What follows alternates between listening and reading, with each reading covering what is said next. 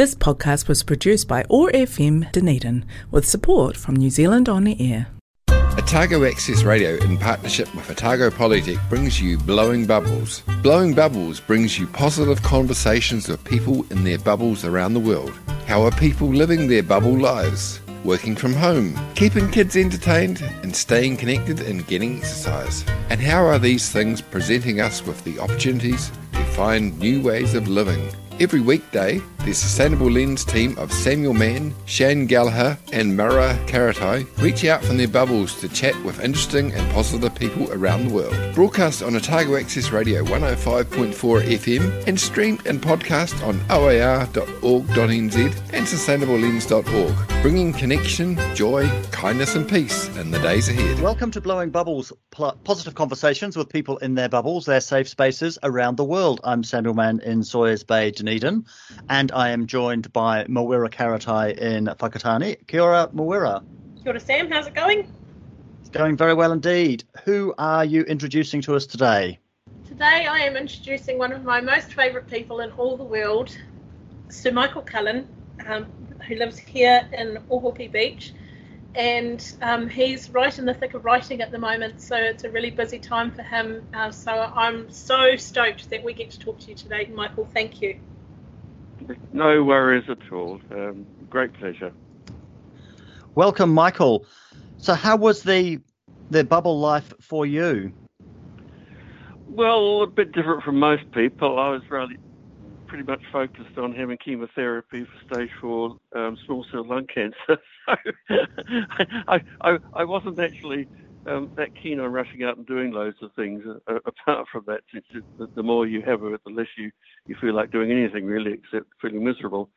But that stopped a few weeks ago actually. So I'm now beyond that stage of having to have chemotherapy, except for one semi-experimental drug, which I have every 3 weeks. That doesn't seem to have quite the same side effects as the anti-cancer drugs we're having. And of course, when you're older, and because of the cancer diagnosis that I had, I'd already given up nearly all my jobs before the main impact of COVID-19 hit. There was just one job I carried on doing through to the end of June, which was chairing the Earthquake Commission. So I began to sit down and start writing, because I've spent so many decades working that not working at all, even when I wasn't feeling too well, seemed rather odd. So I started off simply writing a few pages to put into the Hocken collection in Dunedin about my personal life, to go with the very large shelf meterage of official papers and other things which are in the Hocken collection. And then it just sort of kind of transmogrified into a book, which is not really autobiography. It's a kind of mixture of an autobiography and a political history from a specific perspective on the sort of moderate social democratic centre-left, which is a position which a lot of people support, but doesn't get much coverage actually in the general discourse. It's either to the right or further to the left. And how's the writing going? Well, a couple of days ago I passed 100,000 words, which sounds a lot until you've actually seen how many words are in a book. Because the other thing I did during COVID-19 was I finally achieved a long-term, not so much ambition, but pledged to myself that I would read Tolstoy's War and Peace, all 1,400 pages of it. And yes, that was a sort of large exercise. And unlike modern books, novels, which are sort of full of lots of blank stuff, Tolstoy's work is fairly intense all the way through. And is it nearly done? Yes, I managed to complete that about three weeks or so ago, just sort of regular working at it day by day. A very strange book because most of it's a novel and a very impressive one, but then there's about 250 pages of it various kinds of byways into Tolstoy's particular philosophy of history. So it's quite unlike reading any other novel I've ever read. And your book, are you working through it chronologically, or is it in themes? Yes, no. What's the pattern? Basically chronologically. I might better get down to Dunedin now for a few days. I really should be there all the time, because that would be the main source if I was to do a proper sort of academic work. And contrary to a general view, there's rather less online than people may think. I mean, there are things like the Hansard records of Parliament, but even for those, there were a number of years where the indexes were missing. So that made it rather difficult. I have some friends who run a business called the Knowledge Basket, but you have to know what it is you want to look up. That is, who was speaking or what the subject was, and then you can get straight into that. Whereas the indexes give you a chance to remind yourself what was going on, because you do tend to forget most of it. Wikipedia, but an awful lot of Wikipedia is quite unreliable, I found, having gone into it. I mean, I picked up so many mistakes or things I knew were wrong that I began to worry about the things I was relying on for being right. And then there are sort of sites like the beehive.gobt.nz, which have all the ministerial statements going back many years. So that also gives you quite an insight into what was happening, because I don't have access sitting here in Whakatane to things like trawling through the main newspapers and things of that sort. So you're trained as an historian. Are you treating yourself as the subject, or how is the... Well, it's written where I need to in the first person. A lot of it's not written in the first person, because I don't necessarily figure as the major thing that's being described. So as I say, it's more political history. So there's quite a lot about how my views differ from those of Roger Douglas in the 1980s.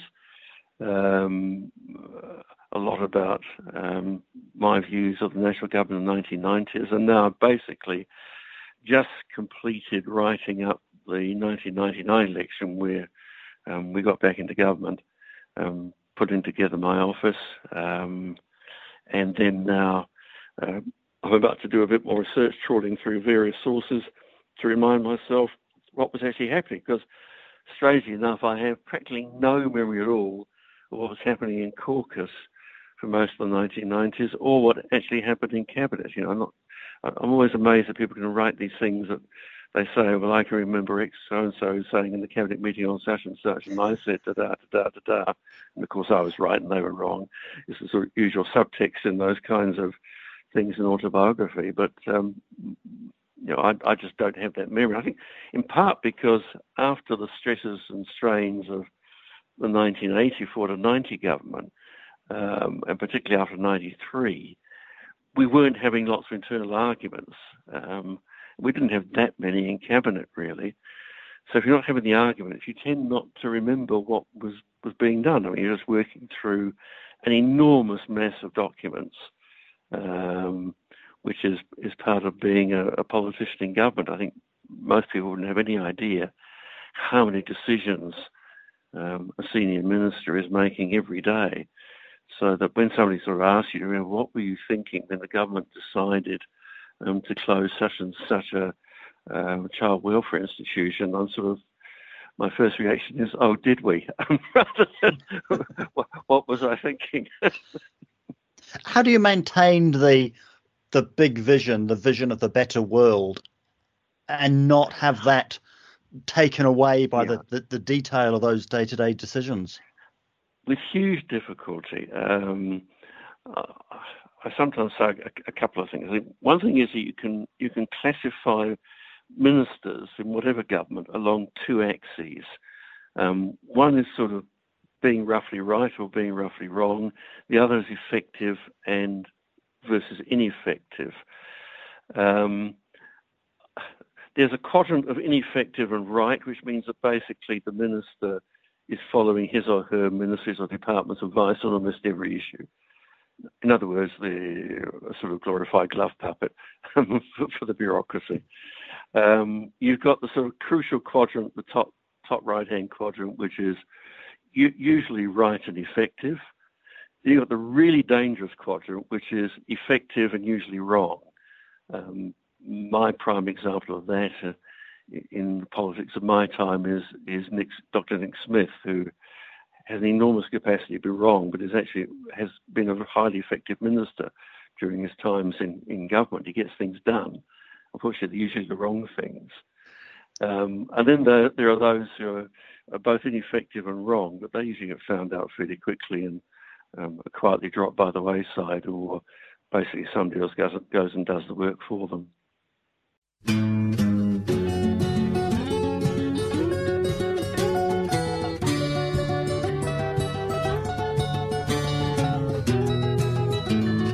I've just seen her face, I can't forget the time or place where we just met. She's just the girl for me, and I want all the world to see we've met. Had it been another day, I might have looked the other way, and I'd have never been aware. But as it is, I'll dream of her tonight. Falling, yes, I'm falling, and she keeps calling me back again. I have never known the like of this. I've been alone and I have missed things and kept out of sight, but other girls were never quite like this. Falling, yes, I'm falling, and she keeps calling me back again.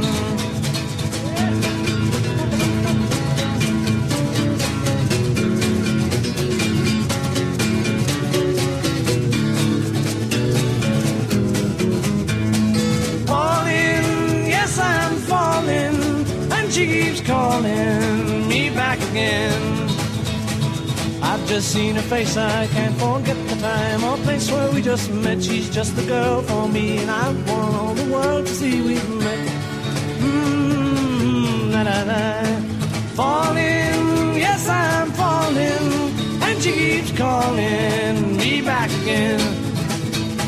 Falling, yes, I'm falling, and she keeps calling me back again.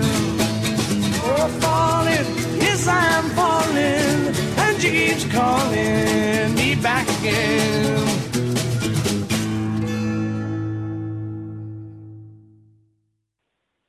You said that he was doing things wrong. I've long had a belief that anybody that's in Parliament or is doing some sort of leadership is doing it for the best reasons. Yes, now that's I think an important difference. So, I think the media tends to be very cynical and assume that nearly all politicians are completely motivated by self-interest, and what's more, by some kind of sort of mendacity, not just mendacity, but sort of greed as well. They go in politics and earn a lot more money than they would have done if they stayed outside politics.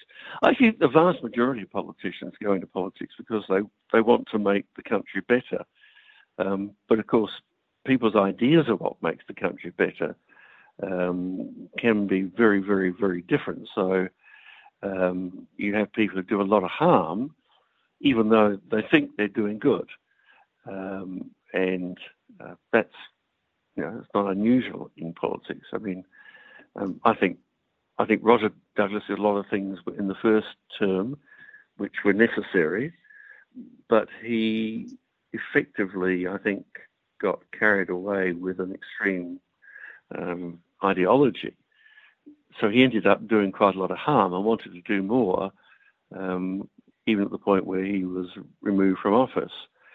He really wanted to carry on and privatise our social services in a way which would have done incalculable harm to the very people that Roger actually wanted to help. And that's where I differ from a lot of people on the left who think that Roger was a sort of evil, dark force. Unfortunately, no. I think he was really meant well, but got off on the wrong track.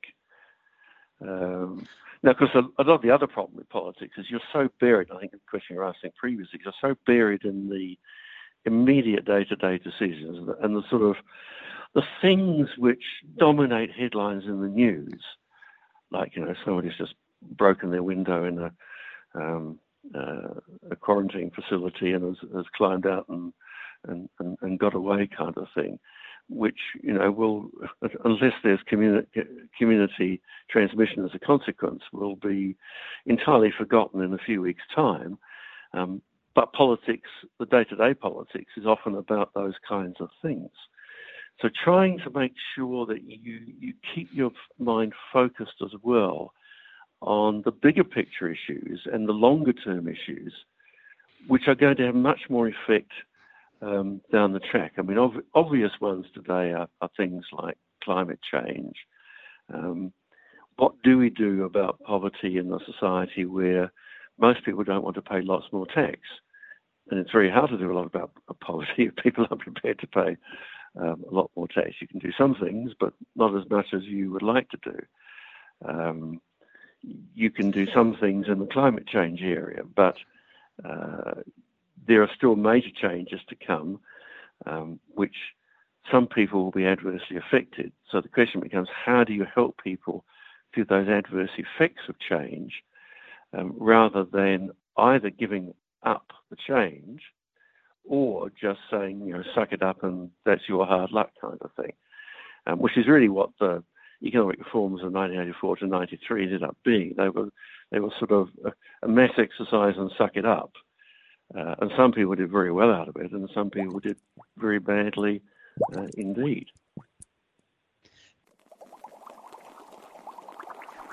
Liesl Mitchell is a downtown dweller, urban explorer and conversationalist, observing city life in lockdown.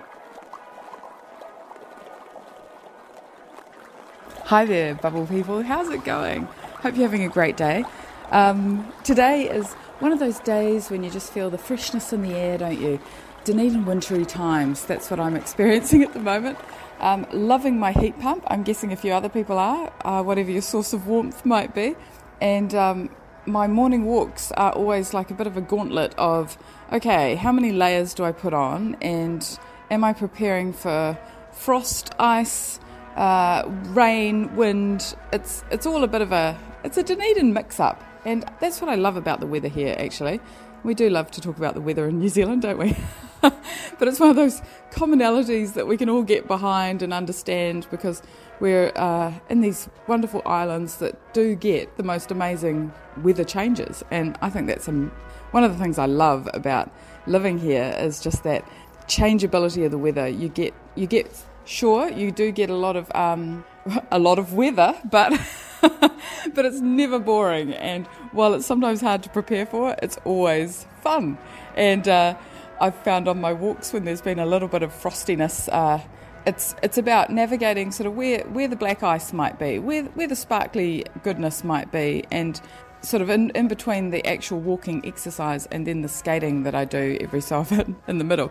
And I used to get really frustrated with that kind of thing, but now I actually see it as a real opportunity to kind of enjoy the little slippery moments, keep my eyes peeled for them, be alert, but also enjoy the kind of little moments of calm in between. So maybe that's a little analogy for life today. Enjoy the moments of calm, but look out for those slippery surfaces, just to keep your eyes alert and take care of yourself, whatever you might be doing. Okay, hope you're having a great day. Take care. How do you raise yourself above the theatre? I mean, to some extent you must have to use that theatre, but how do you raise above the theatre and how the seedier side of that, the gotcha politics and so on? Yeah, I mean, I was very much part of the theatre. I mean, I love the debating aspect of politics, particularly in question time, which I think is a fantastic way of finding out at least those who can think quickly, if nothing else. And some quite good people can't think quickly, so they do very badly in question time. In a way, I think you've got to see the theatre is important, because what is not often recognised is that, people say, why do you argue so much? Well, actually, most things in Parliament go through without a lot of argument. Most things are broadly agreed upon. And by the very nature of the business, because the amount of time you spend in Parliament is relatively limited, then the opposition, which largely chooses how much time is spent on things, chooses those things that it can differentiate itself on, that it doesn't agree with the government on.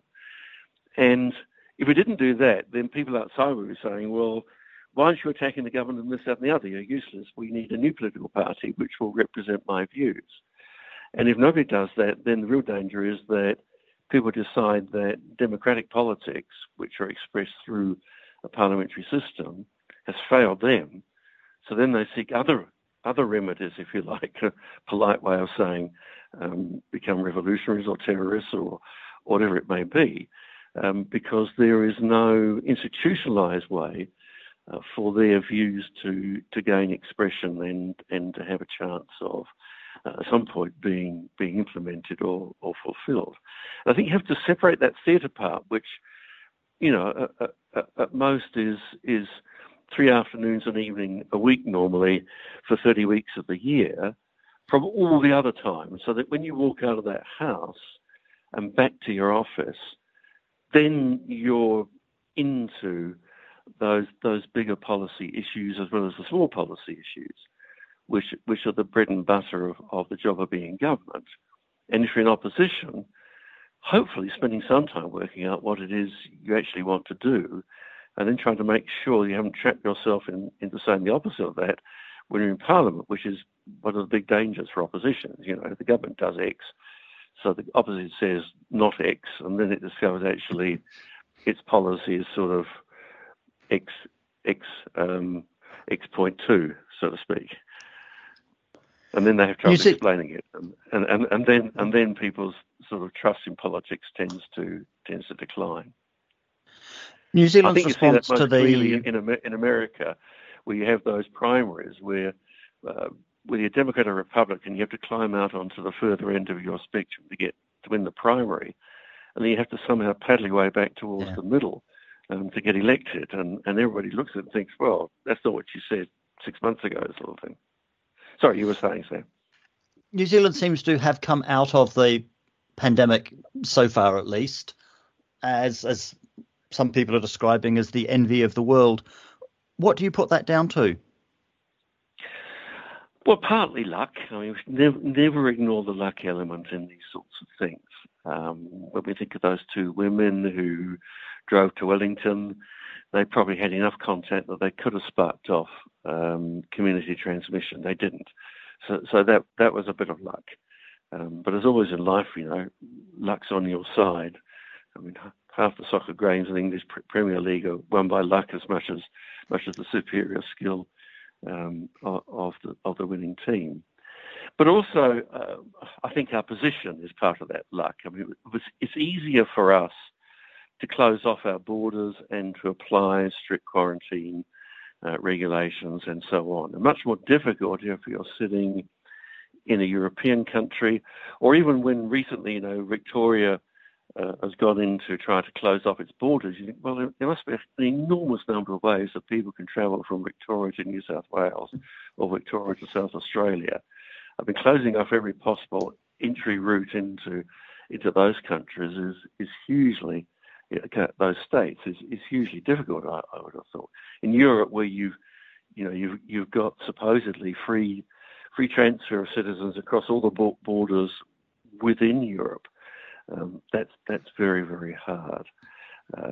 So I think we had luck, but also we had a very good judgment in as Jacinda always puts it, move hard, move early. A lot of countries fluffed around for an awful long time, and the USA is still fluffing around. I mean, you've got a complete disjunction between the federal government, at least the head of it, parts of the federal government are doing their best, and many of the states. I mean, Republican states feel the need to follow the president, but some of them are trying to move back from that stance because they're facing significant further outbreaks of COVID-19. So that, and I think also the way it was explained, the continuous communication day by day took people with us on the journey. And what you saw, I think, as we moved from 4 to 3, 3 to 2, 2 to 1, is some breaking down of that sort of continuity and that support, because people got impatient to get to the next point. But we were lucky that so far we haven't had a second outbreak. I mean, some of the media, especially television, is having trouble understanding, conveying the point that when we say 2 or 3 new cases today, these are people intercepted at the border and put into quarantine.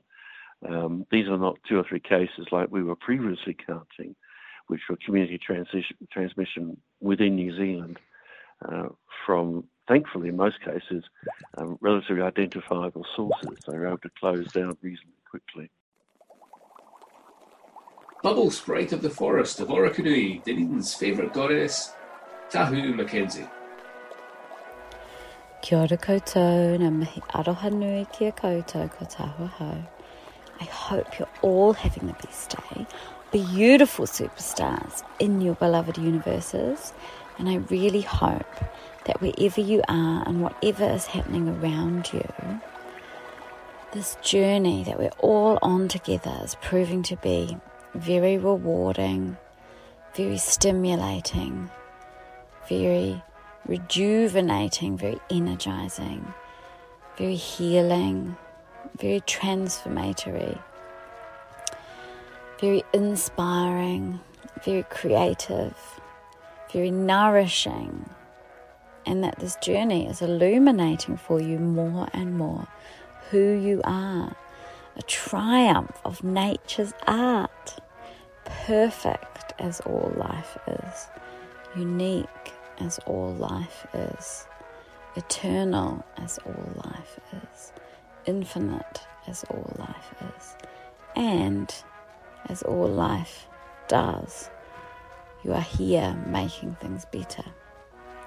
And whether consciously or not, everything that you do is precious. Everything that you are is precious.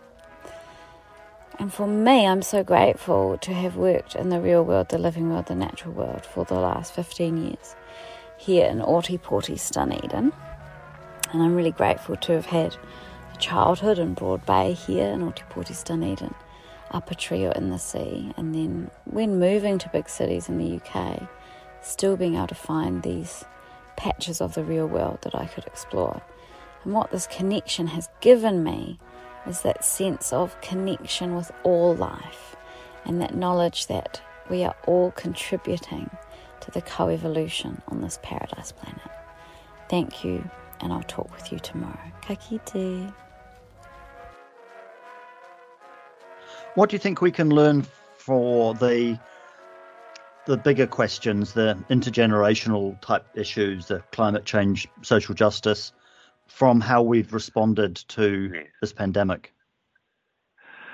I think we need to learn a number of things, and it depends where you're starting from. I wrote an article, which I'm not quite sure where it appeared, but it appeared, where I said I think environmentalists need to learn that GDP doesn't count everything. It does count some things which mean something. But when your unemployment goes up to 10% and your GDP drops by 10 or 20%, it does actually have real-world effects, and some people are suffering. I mean, most of us didn't actually suffer very much at all. Most of us are lucky. We're either retired or we work from home, or we're in a job we were able to work from home. We're in a job where even if we weren't doing any work, we still continued to be paid, which is the story really of the public service. But then the burden was really borne by those who lost their jobs or lost their businesses or suffered large reductions in pay or whatever during that period. I think the left in general needs to understand the importance of the private sector in our economy. Tendency sometimes to downplay that and understand the importance of the business sector, which generates a large proportion of our jobs. I think environmentalists need to learn the value of good science, because good science is very important in getting greater knowledge of what the nature of the virus was. I mean, we've learned more and more as time's gone on. But there was an enormous amount of very good science went into action very quickly, so that, for example, the genome was identified very, very rapidly for COVID-19. So we quickly identified what the source was and what the transmission was, and so on and so on. But we had then some difficult arguments around some other matters associated with that. And there is quite a movement across a wide range of political affiliations in developed economies of rejecting science these days, anti-vaccination. I think we do have to have another debate around genetic modification because I think we all pretty much all probably agree we don't want transgenic experimentation and activity, which was the heart of GM research 20 years ago.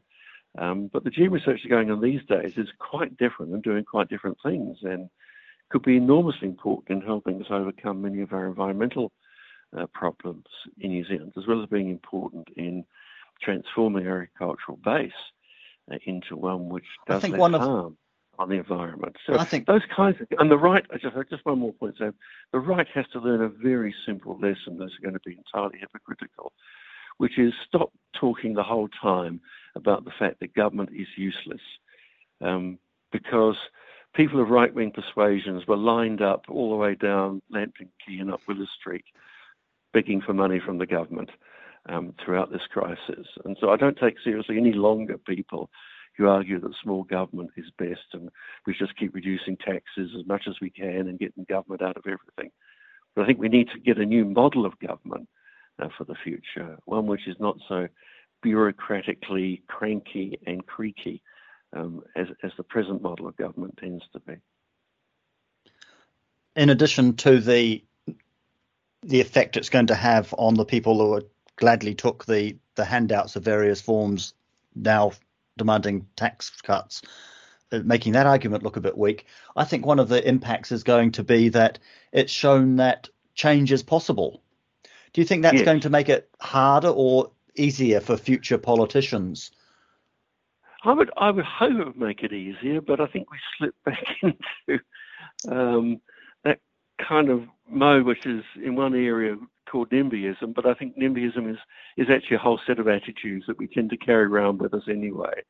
You know, I'm for change as long as I'm going to immediately benefit from it, but if there's any kind of transitional impact on me, I'm against it, and I think we all tend to fall into that trap sooner or later, and people of my age and older tend to be particularly prone to that kind of set of attitudes.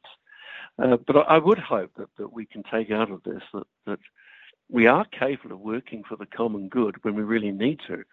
The problem is that most of our big problems are either in their worst form down the track, but we have to start taking action now. I mean, climate change is obviously the principal example of that. Or they are ones where the impact on the general public is a kind of creeping, how can I put it, kind of creeping degeneration of our common humanity. And I think poverty comes into that. You know, the poor are somewhere else for most of us. And in a place like Whakatane, you can almost ignore poverty, even though there's a lot of it. If you live in Wellington going to the central city or Auckland, you can't, because you see people on the streets begging. We don't see much of that in the smaller centres. But the fact that we tolerate high levels of poverty, and the fact that we tolerate intergenerational poverty, and the fact that we tolerate poverty which is peculiarly biased ethnically, does detract from our general humanity. And if we keep turning aside from that, then it says a lot about the way our society is developing. I mean, I'm an atheist, but I think there's still a huge number of lessons in Christianity and other religions that that we can still learn. I mean, the parable of the Good Samaritan, I think, is a sort of classic one of those in that context. And bluntly, most of us still cross the street and walk down the other side. Of all of the changes we've seen in the last few months, what do you think is going to stick, and what do you hope will stick? I suppose because of my background and my work in government, I really hope that we can have a much more sensible attitude towards the size of government, if you like, in terms of the proportion of GDP that we need to ensure goes into the coffers. But then also, I think, a much more sensible debate about the nature of the way government's organised. It's organised in a terribly negative way, which I think is why so many people don't like government. While it does a lot of helping, it does a lot of not helping as well, a lot of stopping and a lot of negativity. And it's structured in a way where governments are seen to do things to the people, whereas I think we need to develop a different kind of high trust model where governments are seen to be doing things with the people. And it's much easier to do that in a small country like ours than it is in a large and complex country like the United States or the United Kingdom or Germany or even Spain or whatever. And we don't take advantage of that smallness. I mean, I spent a lot of time working in the sort of Treaty of Waitangi space over the last 10 or 12 years. And we're still having trouble developing proper partnerships between government, iwi, Maori trusts, in order to fulfil the, if you like, not just the promise of the treaty, but the promise of empowering iwi and trusts and whānau to succeed within this world that we of necessity live in. And we think the treaty settlements are sufficient to do that, but they're a drop in the bucket. The great majority of iwi don't become rich and wealthy on the basis of a treaty settlement. It's a chance to go beyond the grievances in which you can get stuck. But it should be, how do we think about the treaty relationships, plural, as I envisage them, not the sort of single treaty relationship between the Crown and Maori or some sort of big amorphous blob, but actually Maori in the way that Maori actually live and identify, whether they're in cities or towns or still living close to their traditional marae.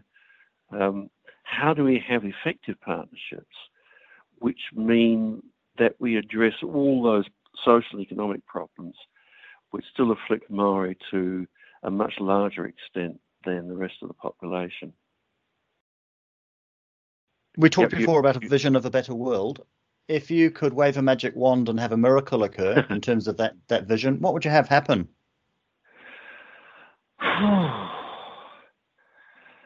Well, I think what I'd love to see happen is all of us casting off our various uniforms and I was about to say tribal loyalties. I'm just talking about iwi. I don't mean it in that sense. I mean the ruts that we stick ourselves into willingly and refuse to move out of, and to communicate better and to find what I think is the much larger common ground that we usually grudgingly are prepared to admit that we have. And I think if we did that, I mean, we've done this in many important respects. When I was in politics long enough to go from a period when saying that you supported equal rights for homosexual people was a sort of sure way of getting doors slammed in your face, to now, where anybody expresses the view that should be happened, doors get slammed in their faces. Now, that's a huge change. I mean, it's an enormous change in attitudes. We are bad as we are still much, much better on treaty issues than we were 30, 40 years ago. My first election was 1981, the Springbok Tour year. And I was out canvassing on the day of Hamilton Test match when, the planes flew over and the Red Squad and so on were attacking people. I don't think you could recognise much of our race relations now in what happened in 1981, but still we haven't operationalised, if I can use that sociologist sort of term, that those changes in attitudes into real gains for the people who most need those real gains. So we don't sort of any longer say it's awful that somebody, a telephone operator, to think of such things in the past, who picked up the phone and said kia ora. We don't sort of think, oh my goodness me, you get slammed by the Prime Minister for doing that, which is what happened in the late 1970s, believe it or not. I mean, you just listen to radio these days and a whole host of Maori words are now becoming parts of New Zealand English and New Zealand language. But we still, as I say, we do that stuff. We don't do the stuff that we really need to do, anything like well enough, and we won't do it until we are operating quite different models of government and operating models which are partnership-based rather than government and citizens, or government and, worse still, consumers, a term I hate when it's in terms of what the government does, because that gets us off on the wrong foot straight away.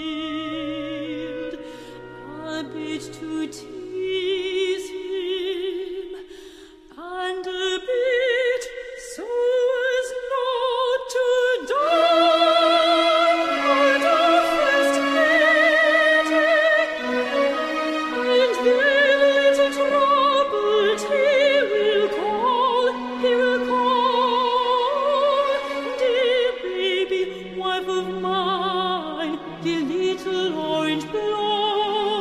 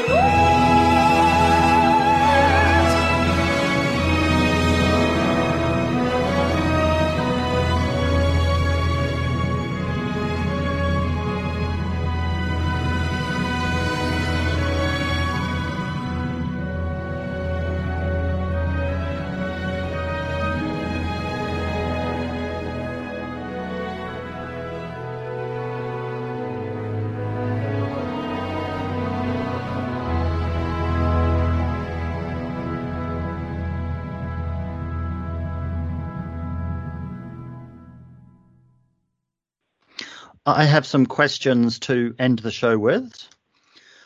What's the biggest success you've had in the last couple of years? Whoa. Goodness me. I think facing up to my cancer diagnosis and dealing with it without falling apart has meant very big changes in my life.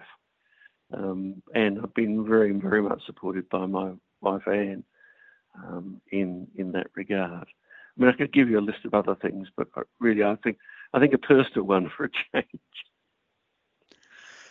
We're writing a book of these conversations. It's called Tomorrow's Heroes.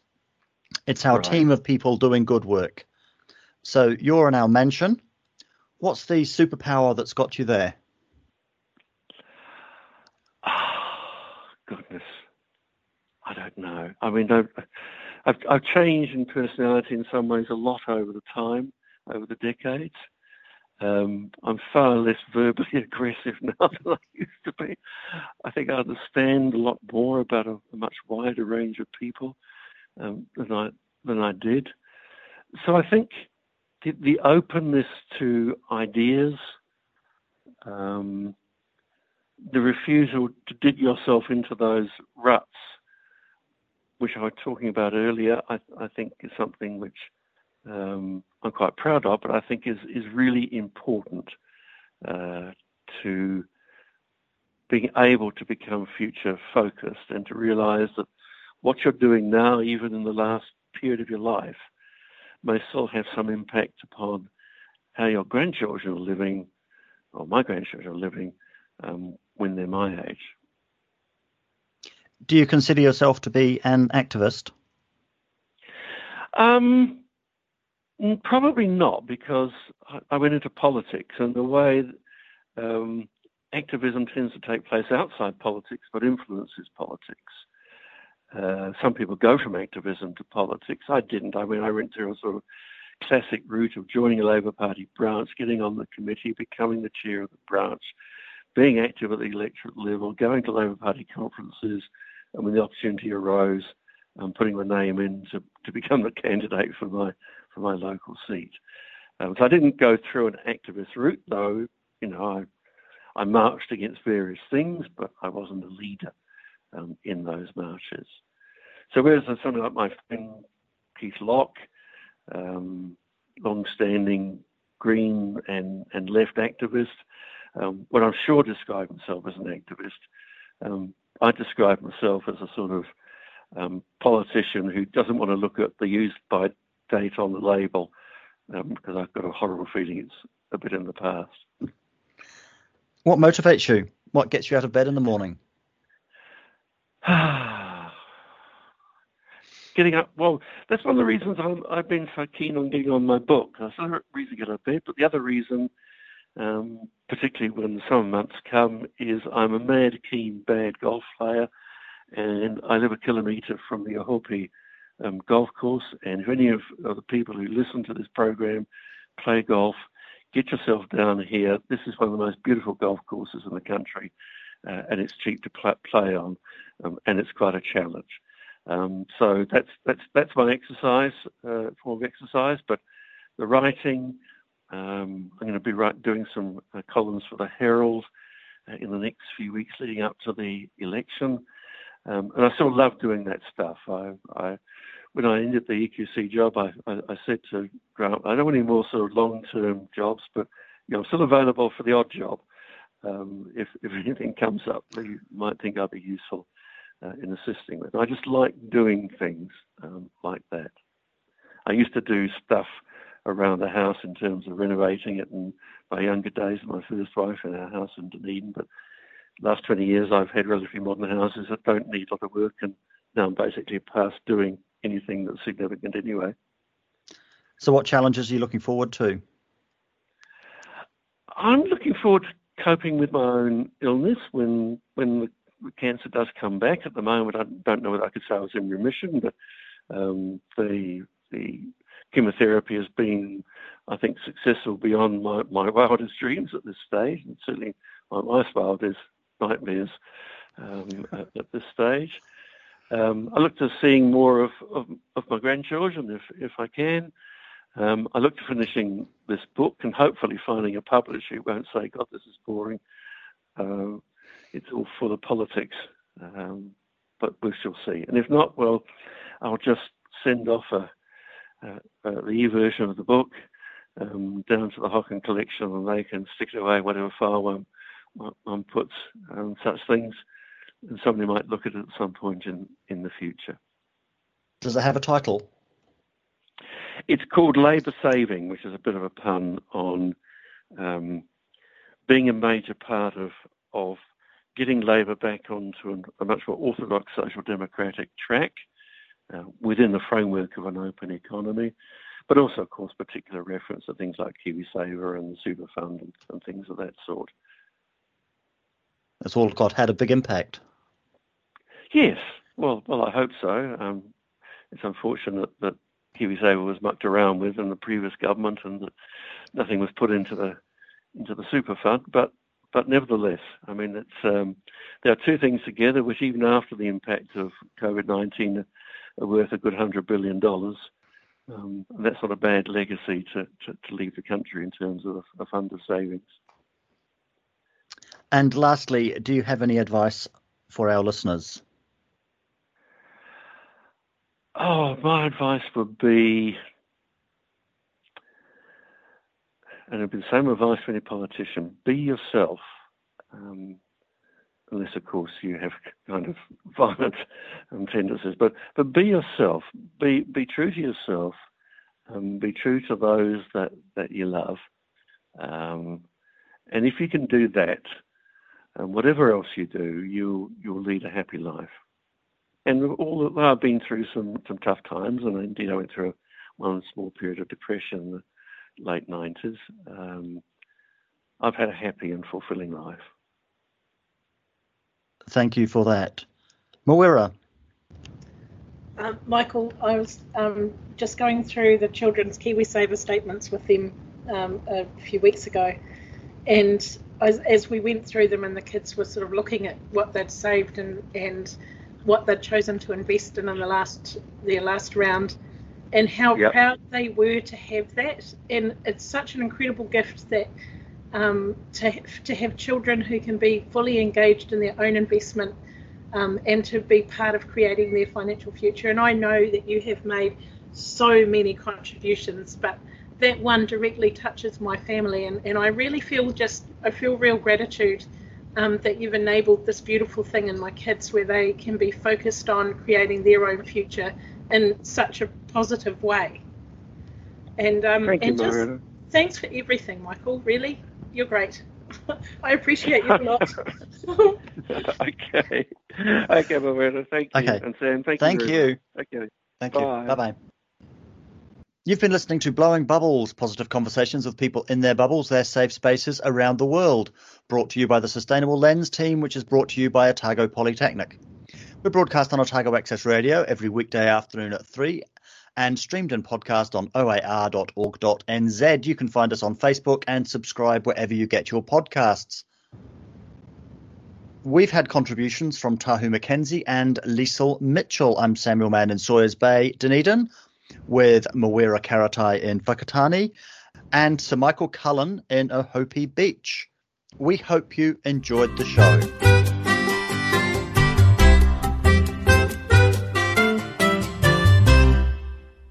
This podcast was produced by OAR FM Dunedin with support from New Zealand On the Air.